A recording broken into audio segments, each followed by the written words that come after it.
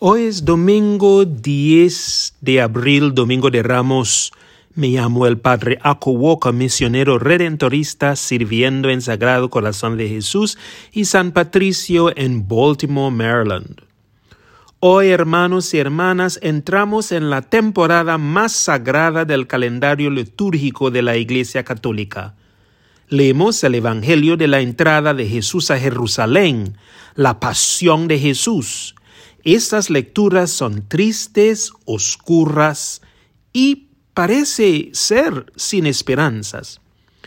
Según un teólogo, hoy conviene meditar también sobre la triple pasión de Jesús, su pasión física, el sufrimiento corporal, su pasión moral, condenado por las autoridades religiosas como blasfemo y pecador, su pasión psicológica y espiritual, sintiéndose abandonado por sus enemigos hasta por el Padre.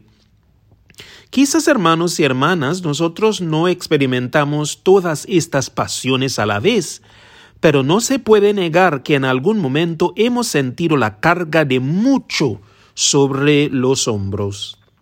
La pasión de Jesús nos muestra que tenemos un hermano que entiende por lo que estamos pasando, que nunca estamos solos aunque nos sintamos así, que a través de la oración Dios nunca nos abandona y sabe tenernos en la palma de su mano.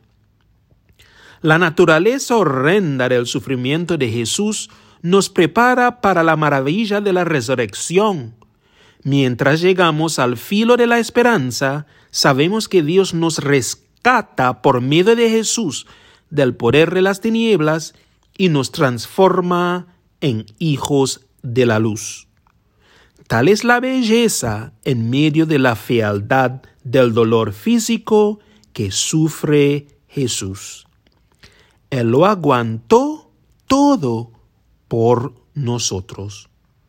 Hermanos y hermanas, la belleza de esta temporada de la Iglesia es que sabemos cómo termina la historia.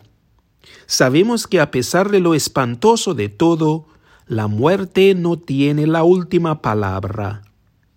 Y muchas veces hemos hecho algunas cosas malas de las que nos avergonzamos. Hemos dicho algunas cosas que nos gustaría retirar. Pero el amor y la misericordia de Dios triunfan sobre todo. Venció el amor. Que en esta Semana Santa nos acerque más a Dios para que podamos ser sus instrumentos de amor y misericordia en este mundo.